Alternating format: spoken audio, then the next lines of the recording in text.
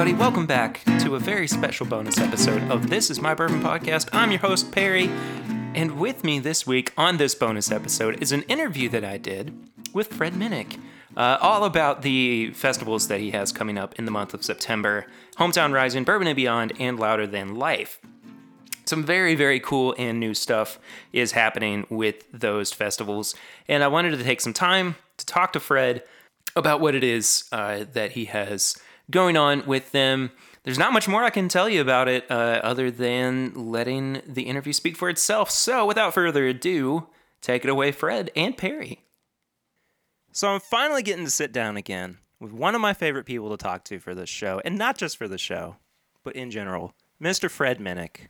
Fred, welcome back to the show, man. Perry, good to be back. Thanks for having me, man. Absolutely. It's a little bit of a rainy Friday morning, but it's been a while since we've been able to sit down and chat. We're not drinking bourbon. We're drinking coffee this morning. Nice, hot, roasted Java. Yeah, but I've got the iced coffee, which you made fun of me for. Also, you stiffed me on the... That is true. on the coffee this morning. Just kidding. I brought... I didn't bring my wallet, and I did the old classic, reached in my pockets. Oh, I left my wallet in the car. Can you get this? Can you cover this? Actually, times are tough. Are they? I appreciate you getting me some coffee. Look, man, surrounded by all the whiskey that you've got in here, I can't imagine that times are too tough. Well, there's no caffeine in the whiskey, so, you know. Oh, it's that kind of tough. I got you now. So I typically like to kind of start the show off by asking people that are on, what have you been drinking recently or tasting in your case? Last night I was knee deep in a bottle of New Riff, and I just keep tasting that whiskey and keep tasting it, and I'm just blown away by how good that distillery is. I agree. And it's just like, and I think it's, for what I do, so I review bourbons, and there's my tasting regimen, and then there's what I actually drink, Sure. And I think I would like to probably, keep a lot of those a secret, but I'll be happy to say that I do drink. I've been drinking New Riff pretty regularly. Yeah.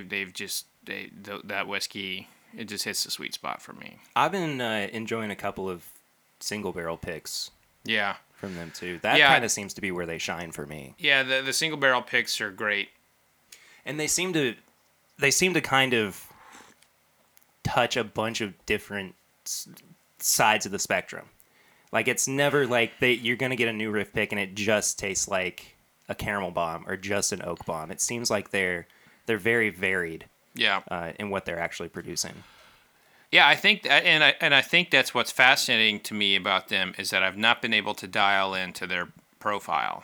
Like most distilleries, I'm able to dial into their profile pretty quickly. Even the single barrels will have kind of like a particular note or like kind of a mouthfeel. Yeah.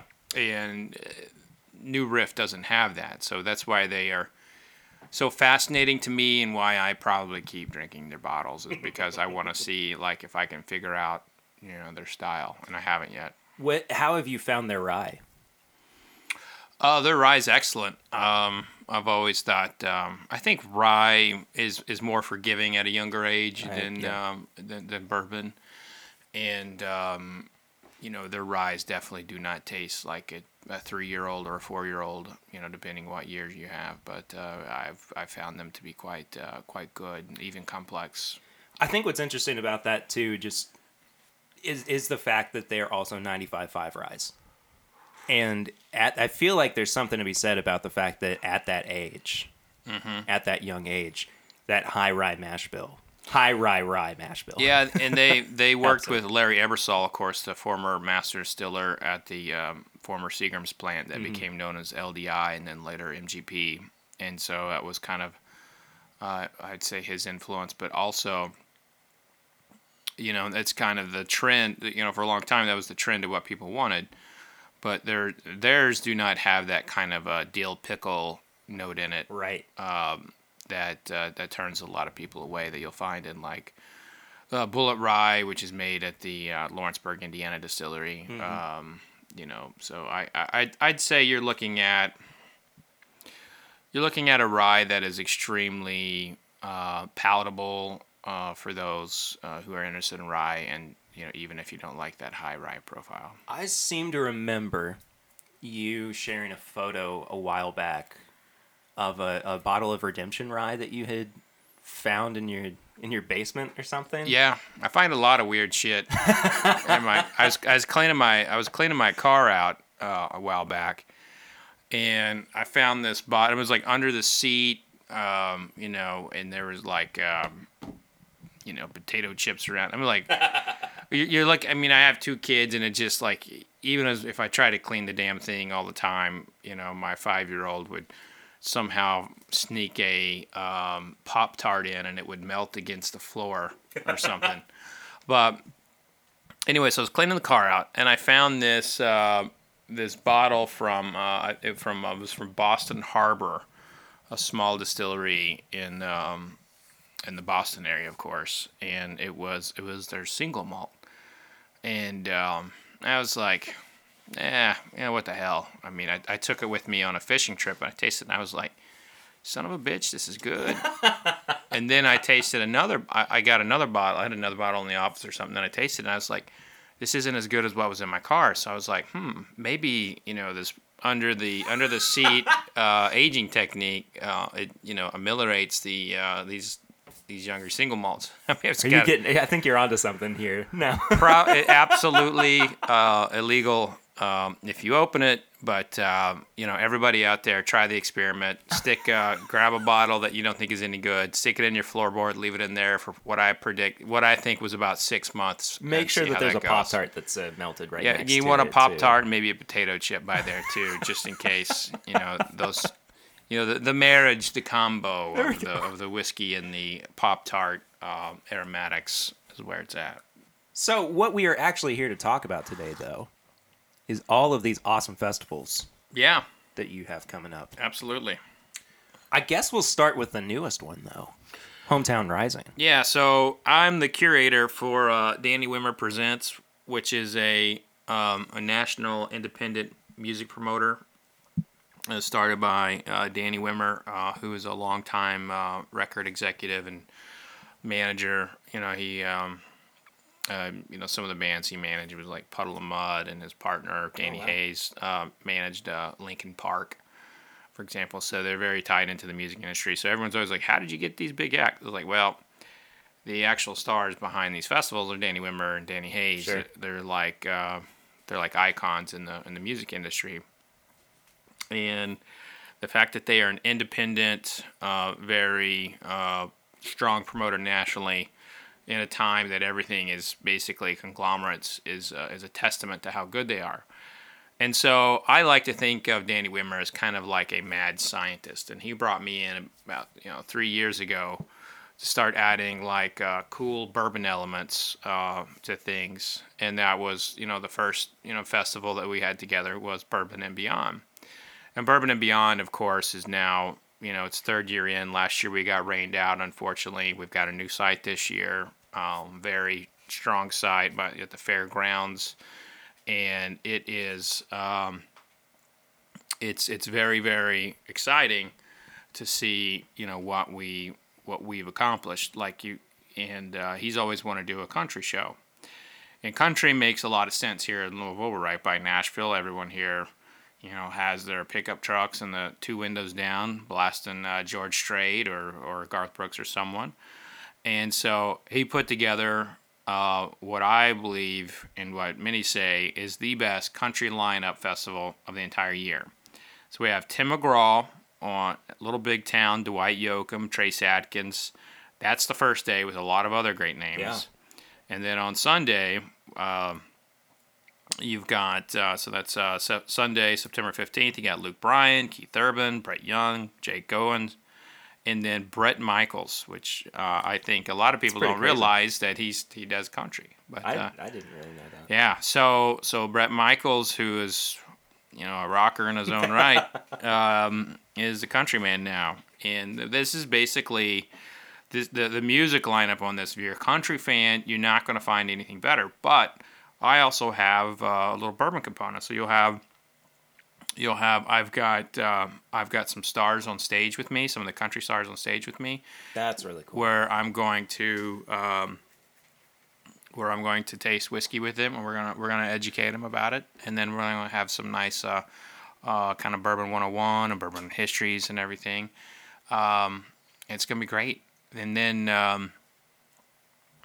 then we've also got like a dance floor. Country music that's cool. Is all into like the dancing. Yeah, that's really cool. Like the line dancing and two-stepping. So you might see me out there trying to, tripping over myself, bebopping or whatever. But this is, to me, this festival is a dream come true if you are a huge country music fan. So, how does you kind of touched on it a little bit. How has the bourbon curating side of this differed from Bourbon and Beyond? Because you're neck deep with Bourbon and Beyond. Yeah. Because the bourbon aspect is the star of the show. Yeah, so what you'll see is the big bourbon bar will be there. Some distillers only wanted to be at Bourbon and Beyond. Some wanted to be at all three festivals. And the reason why is not actually, it's not actually for any reason other than they don't know if they can supply it. Like, sure. I mean, there will be some brands will like go through 60 cases in a weekend, which for a small brand, that could be their entire allocation for Louisville in for a quarter. So this, even though these are festivals, we pour and people are drinking responsibly, more bourbon here, than anywhere else from a festival perspective. And so the activations of like the barbecue and bourbon, the bourbon tiki bar, the big bourbon bar, those will all still be there.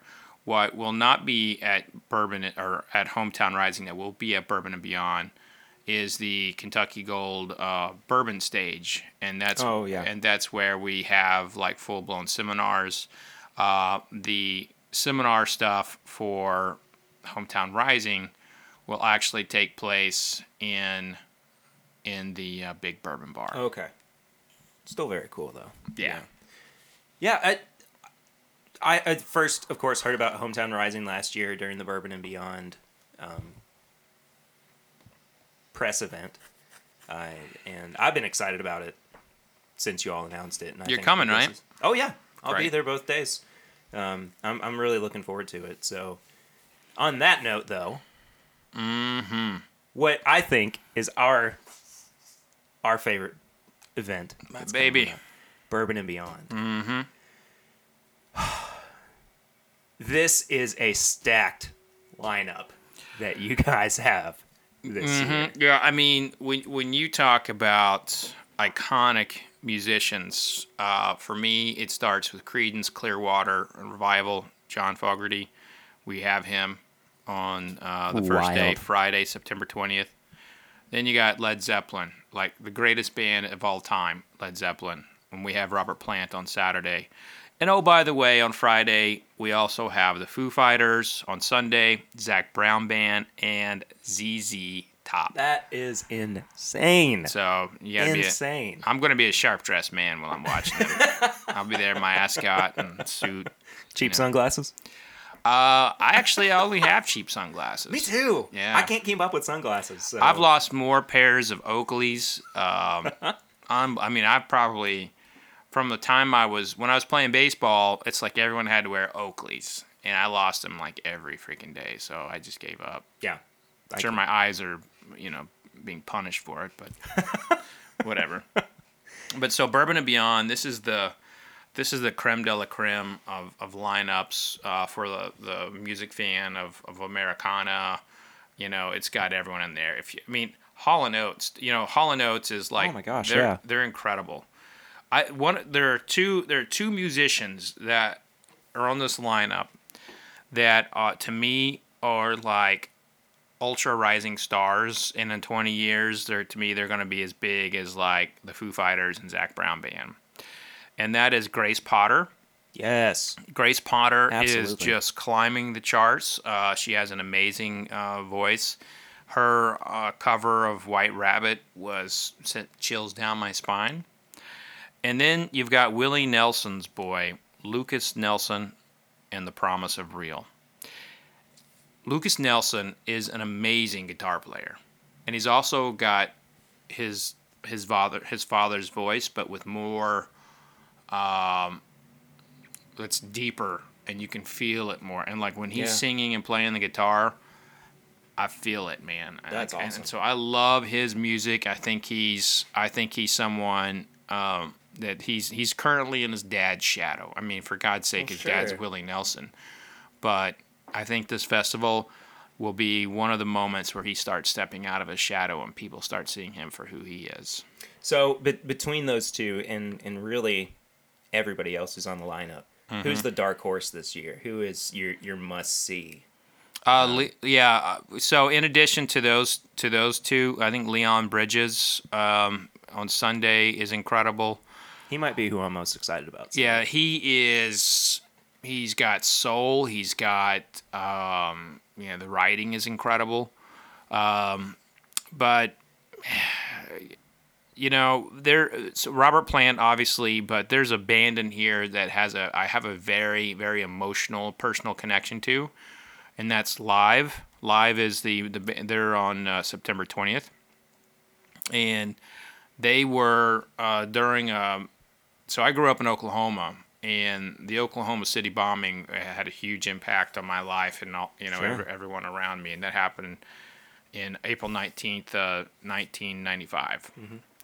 And there was a radio station there that took a live song and chopped in all of the sounds and scenes of everything of the that was happening around the bombing. And that is just like one of those things that's implanted in my brain that kind of like takes me back to when I had when my innocence was basically taken. That was that moment. And so Live has a very personal connection to me, but all these bands are incredible. Del McCoury is one. What day is he on?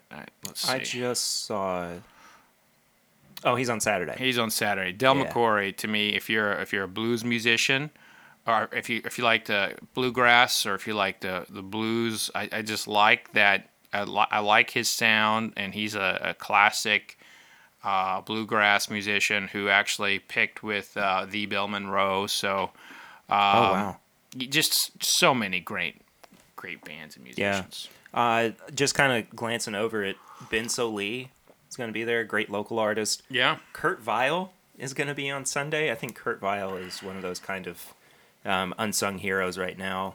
But Joan Jett and the Blackhearts?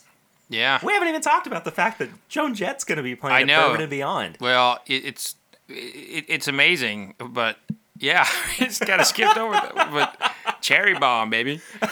Yeah, she's iconic. There's another podcast that does like metal or does like rock and roll and music, and they have polls every week on Instagram of like who was the best here. That Joan Jett has got a lot of fans out there in the whiskey community. I think she made it to like the final 8 for like the best. Oh my gosh, that's like awesome. lead singer. That's really cool. Yeah. Blackberry Smoke, I've actually seen before. I saw them open for Gary Clark Jr. a few years back. Blackberry Smoke is a band that everybody knows, and they've got like one or two like really ultra big hits like This Town. Yeah, but I think people are always surprised to hear their other music. And when it comes to like what becomes a hit, I'm always kind of surprised. Like I just you think you hear something, you really like it, and it's like it doesn't take off. Yeah. Like this thing going on with Old Town Road, Lil Nas. Like I heard that, I was like, this is good, but I would have never predicted this. But my 5-year-old's running around singing Old Town Road, and I've heard like 8-year-olds singing. I was like, that's where it's coming from. Yeah. It's like that song connected with like kids. Yeah. And that's a win. I can't hear that song one more time. I cannot do it. It's That guy is a great story though. I think he's a fantastic person. I love. Yeah. He's so funny too, but I can't hear that song again. Someone like that, like the big thing moving forward for a person with that kind of a hit is like, what's next, and I as a human being, I'm like, I hope he crushes it. Well, I'll tell you what's next is you get New Riff picks named after songs that you do. That's from the Nashville Bourbon Society. Oh, I love it. Old Town Road. Yeah. Yeah. It's pretty great. For those who can't see, obviously no one can see this. There's no video in here. Perry just gave me a single barrel pick from New Riff, which we were just talking about, and it's got signed Perry R. 1 of 1, and there's a little sticker, and there's this whole thing from in the bourbon movement where people like to do stickers on bottles, and this has Old Town Road with a Nashville backdrop to it. So very coincidental that he had that and we were talking about Old Town Road. Yeah, it's a good bottle. We don't try anything today, or if we do try anything today. Yeah, I can't taste anything today because I have to get on the road here in a bit. And gotta be responsible. This is one of the things about being a professional whiskey person is like I do not mess around with that, and I've been doing this for almost 15 years, and I've seen a lot of people come and go, and this is not an industry that is forgiving if you get yourself in trouble. Yeah. And also people need to like realize too, like, you got to be in a good place to taste. You can't just taste all the time. Yeah, absolutely. Well, speaking of tasting, let's talk about the bourbon lineup for Bourbon and Beyond this year. Yeah, so this has what's on here is the actual big bourbon bar. So this is what's going to be served in the big bourbon bar. Now there's more bourbon throughout the facility, right, or throughout the festival grounds. But the big bourbon bar is basically bigger than a football field, one long bar. Everyone's got like 2 cocktails, and this is the heartbeat of the festival. Yeah. This is where everyone goes to have a drink. And I remember the first year, Eddie Vedder was playing, and people were going back to the big bourbon bar to get more whiskey to go back to watch Eddie Vedder. And somebody tweeted like, "Never in my life would I think I would see people leaving Eddie Vedder's like acoustic performance for bourbon. Go get bourbon." But that is, I mean, it's wild. But bourbon is the star here, and so yeah, it's the way it is. But so we have the big bourbon bar. We got things like speakeasies throughout, and we've got my bar, the Fred Minnick Mini Bar, where you will be able to find the craft bourbons that I have personally selected to be in there. So we have New Riff Bluegrass Distillers from Lexington, and MB Roland from Western Kentucky. In addition to that, you'll be able to get the barrel picks that we did with Kroger, and we have, I think, 15 barrels that we selected from from various distillers. That's up from a lot, or up a lot from last year. Well, right? let me tell you about Kroger. Kroger. Tell me about Kroger, Fred. Kroger is our retail partner for Bourbon and Beyond. Actually, all 3 festivals. And they were like, "Hey, can we sell these barrel picks?" And we're like, "Yeah, absolutely." And Chris Blandford is his name. I love him. And he's like, "Hey, can we do this? Can we do this? Can we do this? Can we?" I was like looking at the list. I was like, "Chris, we're like up to 15 or 16 now." He's like, "I know. Do you think we should add some more?" I'm like, "Chris, I mean, I was like, we can't, but we gotta maybe slow down for a minute, you know? And so we get all caught up in this, and obviously the bourbon distillers love this. You know, this is something they get very excited about too, because it's like they get to show off the best stuff, or at least what we think is their best stuff. Anyway, the frustrating part to me is like we pick it, and then you have to wait like 3 friggin' months. You know? Oh yeah. And it's like that process has got to change. Like I really mean that. Like if there's any distillers out there listening, you got to figure this out, because it is not customer friendly experience. Well, no, and I mean, it takes way too long. You're kind of getting a different product at the end of it than what you. And this is where Jack Daniel's does it so much better. Really? So we picked a couple Jack Daniel's barrels too. They have them already bottled. So they will actually dump the barrels. Now it takes a little bit out of the romance. You're pulling out the whiskey from the barrel, and if you've never done a barrel pick, that's a big deal. But they already have them bottled. Everything's ready to go, and it's really, to me, that is way more efficient. But also Jack Daniel's, that brand, it is obviously the category leader in not just American whiskey, but all whiskey. Yeah, absolutely. But they think of things to improve efficiency all the time. Like they're really, really good at that at Jack Daniel's. Yeah. What I was getting at though is that you pick the whiskey, and then it essentially sits in the barrel. Absolutely. For 3 months, so you're not getting the same single barrel product. No. Essentially that you picked originally. There's change happening to it unless it was dumped and tanked. And you may get, who knows, maybe during that process there was a good flow of oxygen that came into that barrel and completely changing it. Yep. And like you get new oxygen entered to it.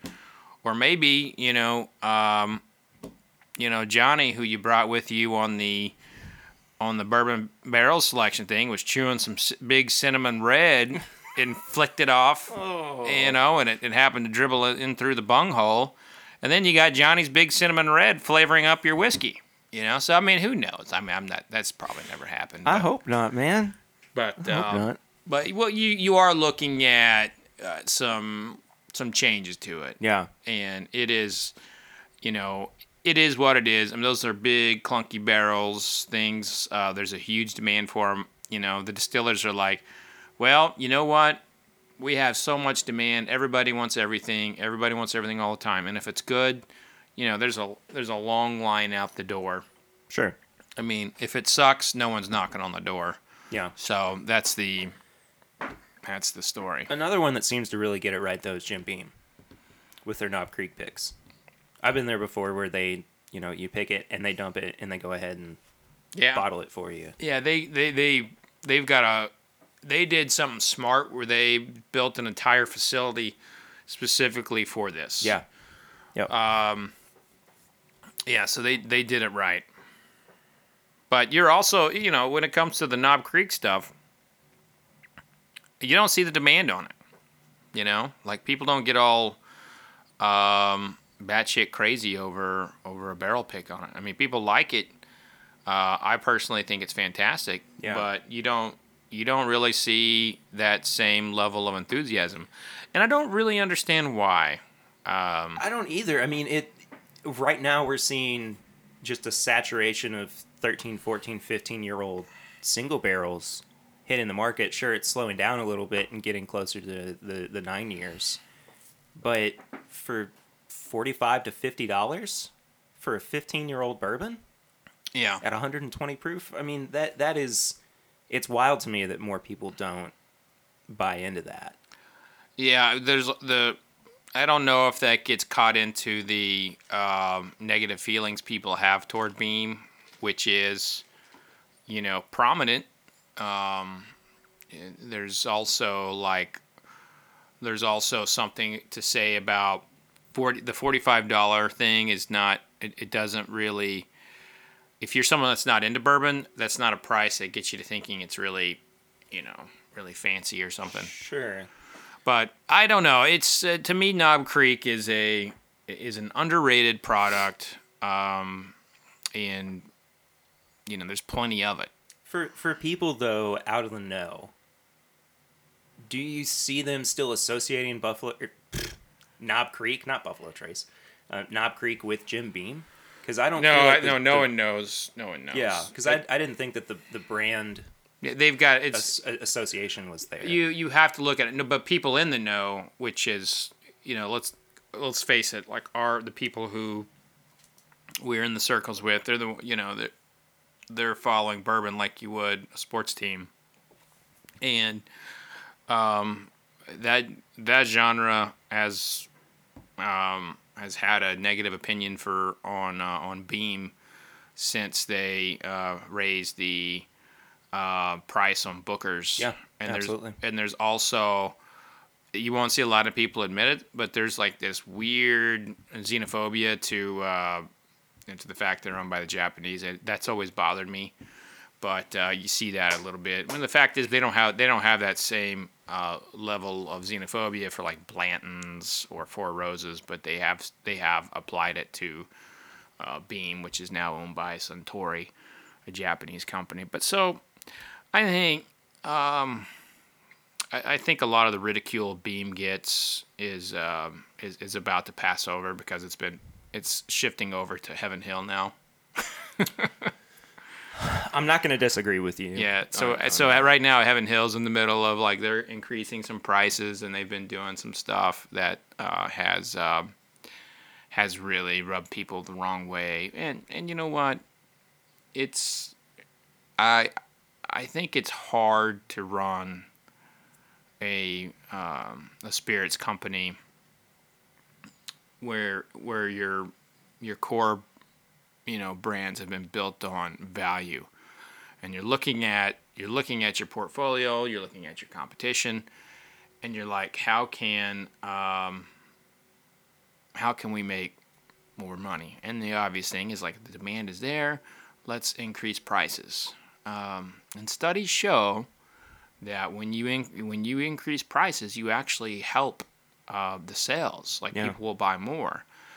But I think what we have in our little niche of a bourbon community is that you're starting to see people feel like bourbon is leaving the ones who brought them to the dance. And that is dangerous. That is dangerous because I have been in meetings. I have been in covering things where I heard them talking about we need to focus on the people we don't have. And so, like, for example, a major company is discontinuing their efforts in their marketing and trade efforts into like things that are getting the same customers every year. Right. They're trying to go after the Vogue, the people who read Vogue, or Time magazine. So they're trying to go after these broader audiences, and that's very dangerous to me as a businessman because this is not half the country still doesn't drink. Sure. And I believe in the growing the niche versus ignoring the niche. So when you look at not just the United States as one of the bourbon markets, you look at how it's expanded internationally too. Does that still kind of affect your view of how the market is going right now? Because it kind of sounds like what you're talking about is we're on the downswing from the boom. I don't think we're so internationally the tariffs have been very damaging to brands like the distributors in Europe won't even talk to smaller distillers now. Jack Daniel's has came out and said they're losing $125 million a year on the tariff. So you're looking at some very some very possible signs, and you've also had some things that have kind of damaged consumer confidence. The Jim Beam warehouse fire, for example, which was it was a freak of nature. It was a lightning strike that caused it. You've had the barrel collapses have been horrible press. And then you've had all kinds of drama in the community. Absolutely. Like the bullet story is you don't get any worse of a headline than that. And so you are seeing, in my opinion, what we are seeing is a degradation of consumer confidence. But sales are coming up, and it is there are some signs there that trouble me, but it's still very much the boom is still very strong, and I still think we have another 20 years of it. But I don't know if the industry can take any more warehouse collapses. I don't think so either. So fix those fucking warehouses. Amen to that. Let's not let these precious distilleries get neglected. Put money into them. Yeah. But then they have to increase the price of their product. The double-edged sword. Yeah. Right? Well, let's get back to talking about these festivals. We kind of wandered off as what we are wont to do. Yeah. Well, anything else about Bourbon and Beyond before we move on to Louder Than Life? Yeah, so Bourbon and Beyond, we have these incredible seminars. Like we have a seminar like what is a master distiller. Mm-hmm. We have the first seminar on the history of slavery in American whiskey, which was prominent, and people don't like to talk about it. But this is there's that. We have a seminar on bourbon disruptors. People are kind of shaking up the industry a little bit. And then you have, a lot of fun things like pairing beer with bourbon, cool. How to make a highball. So it's fun. It's gonna be a very good seminar. A lot of great seminars for all those who have an interest in bourbon and those who don't. I think that's one of the things that I have always really liked about Bourbon and Beyond is that while it may be a music festival. There's, of course, that huge component of bourbon with it as well. So everybody gets the opportunity to come and have a good time, regardless of what it is that they enjoy. But then this last one, I think, seems to be the most niche out of all of them. Yeah, so this is Louder Than Life is a hard rock festival. Mm-hmm. It's been going on since 2014, and this is really where Wimmer shines. Like he's got this. This is his genre that they've basically commanded. They are the largest independent rock promoter, and they have Slipknot is the Friday band, is the Friday opener and stand and A Day to Remember. So if you're into heavy metal, you'll also like Beartooth that day. So there's a lot of great bands there. But Slipknot also just came out with a whiskey, and it's pretty damn good. Oh, did they? Yeah, they came out with a whiskey. It's made at an Iowa distillery called Cedar Ridge. It's really quite tasty. Is that going to be the thing from now on? Is that hard rock bands are just going to be coming out with whiskeys? It honestly, being on the inside, they're calling. That's so interesting. They want to get into the whiskey business because that audience drinks whiskey. They don't necessarily drink. They drink. This audience drinks Jack Daniels. Sure. Big time. Yeah. And if I'm Jack Daniels, I'm getting a little uncomfortable with these bands starting whiskeys, because that it may not sound like a lot, but if they just start taking away here and there, but I would be. I'd say we probably got about another 5 to 10. That's bands that would come out with whiskeys. That's so wild to me. Yeah, I could see bands that make sense to do whiskeys would be someone like Aerosmith. If Steven Tyler ever wanted to go down that path, I think they would be like a good fit. And a lot of these bands too are sober, and a lot of them will won't have a they won't have a they'll have someone in the band who still drinks that plays a part in it, like Metallica's. They came out with Blackened. Yeah. James Hetfield and Kirk Hammett are both sober. Mm-hmm. But Robert and Lars are both, they both partook in it, but they didn't really do anything. They just let Dave Pickrell, may he rest in peace, do his thing, and they kind of approved it. Slipknot, the percussionist Clown, actually did the blending. So I think that's wow. Yeah, I think that's fascinating because the whiskey is good. That's really cool and nice to hear too that it's not just kind of like the outsourcing of work to somebody else, and that is really cool to me that they actually have a good hand in it. Mm-hmm. And then Saturday, September 28th, you have who was the biggest band of my generation, Guns N' Roses. Guns N' Roses. Yeah. Wild. With Godsmack and, you ready for this? Ice Cube, baby. I saw that and I was like, what happened there? Does Ice Cube do hard rock now? Well, no. So it's like Ice Cube is hard, and it's like, and when you're putting festivals together, you look at like the audience of the bands and like what they will bring, and that's why Wimmer is such a mad genius when it comes to these, is that this festival lineup is a creation that comes from like countless hours of thinking of who would complement whom, what does it look like, that kind of stuff. It's just this is not easy, obviously. Oh no. But the thing is when you see this all take place on stage, you're like, wow. And you've got one stage here and you got another stage here, and it's like music. Yeah. And there's no break. Yeah. So you got constant, the stage managers are amazing. This is a huge, I mean, looking at the names of everybody who's going to be there, mm-hmm.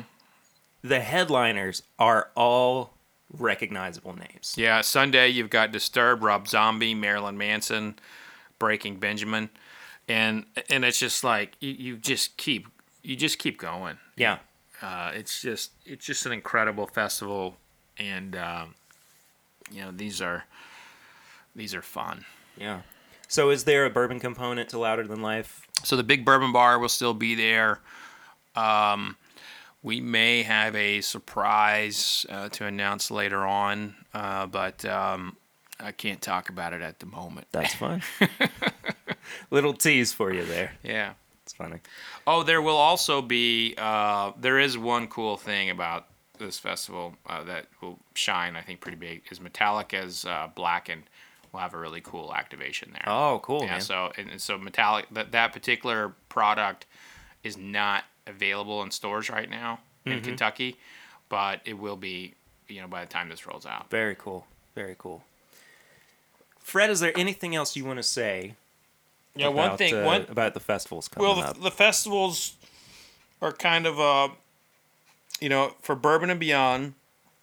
If you use my last name at the checkout, you get a pretty nice discount. So type in Minnick. Oh, cool. MINNICK at checkout, and your listeners will get a weekend pass, a general admission weekend pass for $99. That's great. Yeah. So I think it's like $75 a day for it. That's awesome. But so some other things that I'm doing that are really cool.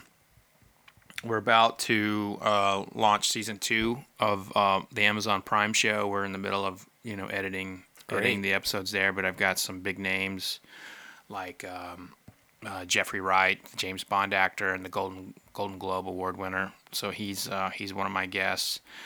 And the magazine, Bourbon Plus magazine, has just been. It's doing really well. It's growing, and we've got a lot of cool. The next story is the next cover story. I'm very excited about because I like eating, and it's about baking with bourbon. Okay. So that's actually a lot harder than you might imagine. Very cool. I want to say one thing before we wrap it up. A few months back, I was rewatching the Bourbon Up episode that you did with Dave Pickerel. Mm-hmm. And I just had this kind of profound moment when I was watching it, realizing how important that interview was and how important I think it will continue to be. And I sent out a tweet from the podcast page that said, after watching this episode again, I see it being as important to bourbon and whiskey drinkers 10, 20, 30 years from now, like watching videos of Stevie Ray Vaughan was for guitar players. For me, as a guitar player too, in the 20th and the 21st century. Wow. And I still believe that. I still hold true to that because there was just this candid honesty and this realism of watching you sit down with Dave. Mm-hmm. And it just felt like it was a great timepiece that will continue to shine for years to come. No, I appreciate that. That interview was fun for the moment, but I think that Dave knew he was going to die when I was talking to him there, because he wanted to talk about his legacy, and that was something that he really needed to get out. And it was I knew he had some health issues, sure, and I think he knew that he had kind of crossed that line where there was no return, because he just kept kind of going, and it was very sad. And the one thing that people like to point out in that is that how I disagreed with him on his whiskey and what he thought about it, and I was like, yeah, this isn't that. I don't remember how I put it or what I said, but I have retasted that, and I now have a different flavor in my head, because it was the last thing I ever drank with Dave. So it was and so it has more of an emotional connection to me, and we lost him, and there's no replacing him, and there's an enormous void in the industry, because he was big in stature and in persona. Yeah. So I just wanted to say that. I didn't mean to bring everything down. No, that's what we do. We bring it up, bring it down. That's life. Well, Fred, I want to say thank you so much for coming back on the podcast. It's been fun as always chatting with you. Absolutely. I am so looking forward to September and to all these fantastic festivals that you get to go back and enjoy. One thing, you can get a pass for all 3 festivals, and you can interchange it with people. It's called the Trifesta Pass. Nice. So that's awesome. You can save a lot of money doing that. Very cool. So one more time, Hometown Rising, Bourbon and Beyond, and Louder Than Life, all throughout the month of September. I'll be there. I'll be running around, going to some of the seminars, interviewing some of the folks that are going to be there as well. Had a great time last year, despite the fact that I got rained out on the second day. Yeah, but it was, I think I still got a little PTSD from that. That was, the fallout from that was tough. Yeah. It was, when we got rained out, it was tough, because we worked really hard on this. Yeah, we worked really hard, and then and they refunded all the tickets. They did. And I just want people to realize how few promoters do that.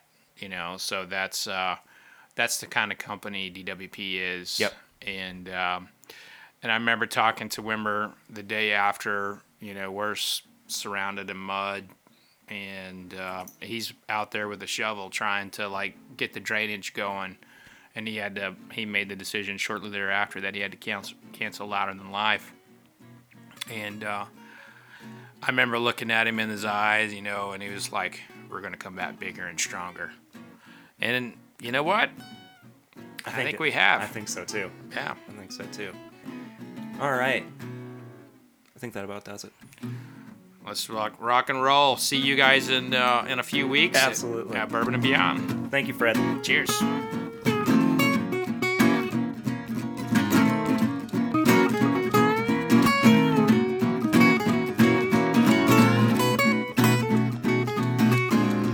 My thanks again, as always, to the wonderful Fred Minnick. He is an absolutely superb person to have on the show. Always been very supportive of This Is My Bourbon podcast and the fun things that we have been doing.